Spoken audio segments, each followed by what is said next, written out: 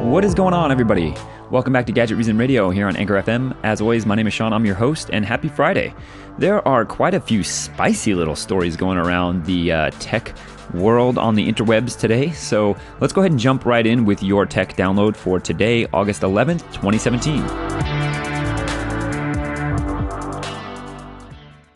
So it looks like Consumer Reports is pulling Microsoft Surface's recommendation, citing high breakage rates. This is being reported by multiple media news outlets, including this one from TechCrunch. The Microsoft Surface line has been a huge hit for Microsoft in recent years, with it being a large part of the reason for the resurgence in interest in Microsoft products.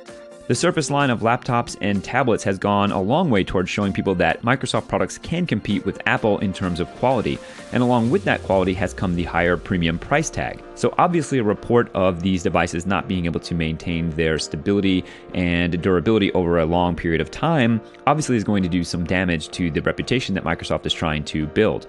Unfortunately, a new survey conducted by Consumer Reports is showing that the devices are proving to be much more unreliable than a lot of their competition, with the results being so bad that Consumer Reports actually revoked its recommendation of the products. Consumer Reports conducted a survey of 90,000 tablet and PC owners, and it showed that about 25% of Surface owners report breakage or other problems with the device within 2 years.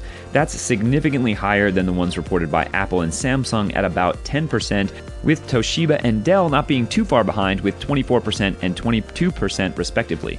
So while there were other manufacturers that seemed to be pretty high on the breakage list as well, those products are not being sold at the same high premium price that Microsoft is using to market the Surface Pro line of products. With the idea of that higher price point being that they're on par with the build quality of products like Apple's MacBook Pro series. As you might expect, Microsoft's response was one of disagreement with the report, stating that Microsoft's real-world return and support rates for the past models differ significantly from what Consumer Reports is reporting.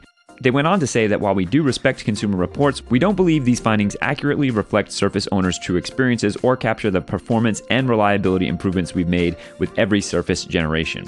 So I have to say I owned the Surface Pro 1 and the Surface Pro 3 and 4, and I really did not have any issues with mine. I thought the build quality was actually fantastic. The magnesium body of the Surface Pro 3 in particular, along with its unique hinge design, I thought was really well done, and the Surface Pro keyboard itself was actually really nice as well. So I didn't personally have any problems, so I do find this report a little bit surprising, but obviously Consumer Reports has a pretty good track record.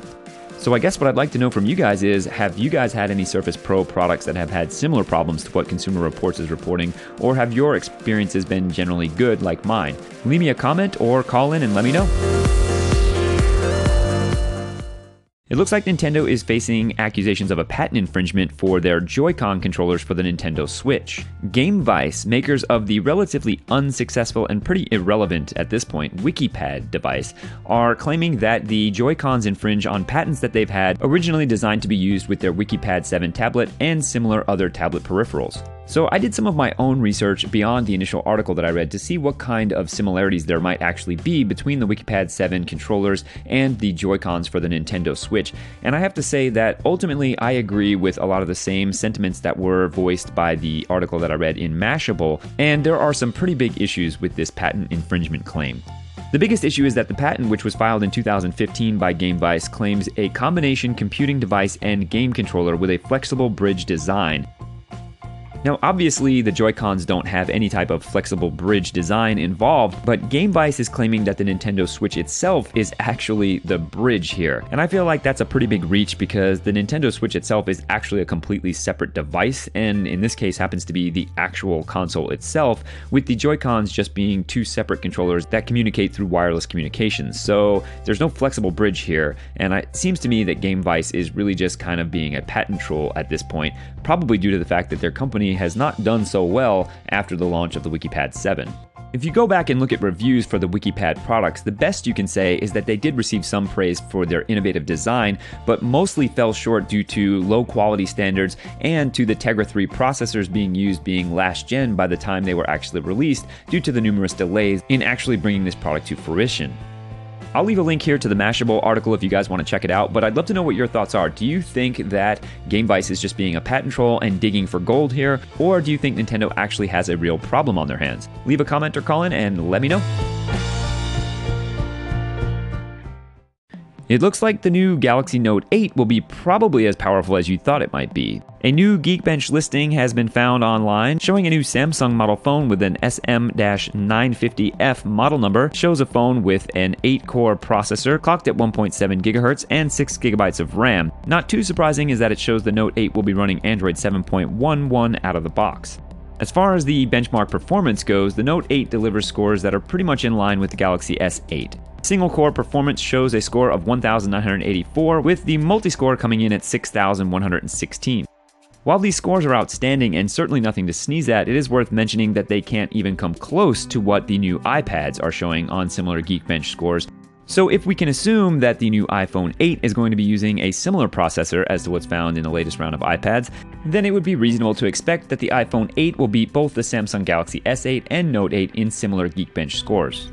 Now, if you guys know me, you know I don't put a lot of stock in benchmarks, and the reality is that all of these modern smartphones are far faster than they need to be at this point anyway. It's been reported that Samsung will be unveiling the Galaxy Note 8 on August 23rd in an event in New York City, while Apple probably won't unveil the iPhone 8 until sometime in mid-September. The hype around these two phones is reaching epic proportions, and it's definitely going to be interesting to see which one comes out on top in terms of sales performance. I'd love for you guys to call in and let me know what your thoughts are on the Galaxy Note 8 and if you'll be picking one of those up, or if you're going to hold out for the new iPhone. Give me a call in and let me know.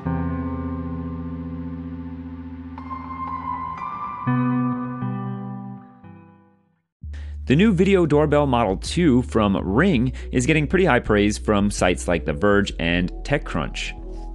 Ring has been steadily releasing new products in recent months, but this is the first time it's reimagining its original product, the Ring Video Doorbell. For those of you that are not familiar, the Ring Doorbell is a Wi-Fi enabled video recording security type doorbell that you can easily install in place of where your normal doorbell might go. Now, if you happen to live in a house that wasn't pre-wired for a doorbell or doesn't have wiring in place to power it, the Ring Video Doorbell series can all be powered by battery. One of the most significant changes to the Ring Video Doorbell 2 is that these batteries are now removable and replaceable. These batteries are about the same size as a typical DSLR battery and can be removed without having to physically remove the entire doorbell from the wall.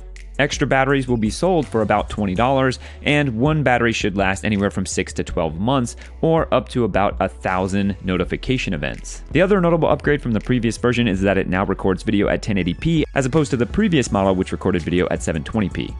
Most reviews are reporting that color and detail are greatly improved, as is the overall smoothness of video footage and night vision capture quality as well. Now, you guys know I'm a huge fan of smart home accessories. Now, I skipped the first video doorbell because I lived in an apartment at the time and I was concerned about leaving this thing stuck out on the outside of my wall and someone swiping it as they ran by, or just the fact that I would have to take it off the wall each time I needed to charge the batteries. So the fact that they've upgraded this one to having a removable rechargeable battery is definitely something that might make me take a second look at the Ring Video Doorbell. I also like the fact that it can be hardwired and permanently put in place, similar to a traditional doorbell, if that is a situation that I find myself in the future. For me, adding a smart doorbell that has a video recording feature could be a great addition to my August smart lock. The way I envision this working would be if someone were to ring my doorbell, I can quickly take a look at my phone and see who it is, and if it's somebody that I choose to let in, I can unlock my front door right from my phone, and then as they leave, I can lock the door behind them. This makes for some pretty nice convenience, especially for friends and family if they're coming over to take care of your house when you're away, or for when you receive deliveries when you're not home. Ring's cloud-based video recording storage service will cost you an additional $3 a month or $30 a year, so if you're considering buying the Video Doorbell 2, definitely keep that in mind as well. The Video Doorbell 2 is on sale now for $199, and you can get it at all the usual places like Amazon, Home Depot, or Best Buy. So how many of you out there will be running out to upgrade your doorbell to something that can record and store video? Let me know.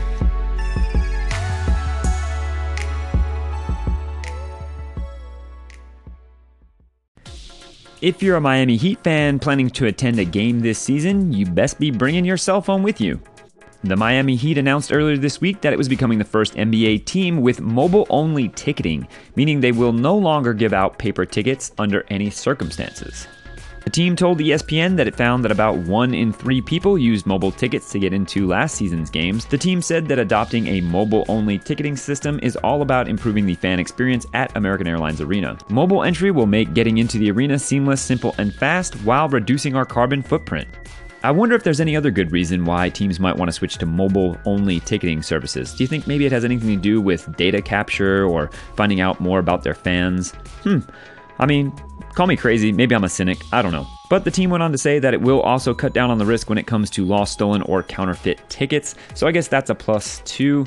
But I don't know. Let me know what you guys think about teams switching to only mobile ticketing services. And do you think that it's going to be something that works to help make things a little bit more fast and seamless when it comes to getting into the arenas? Let me know.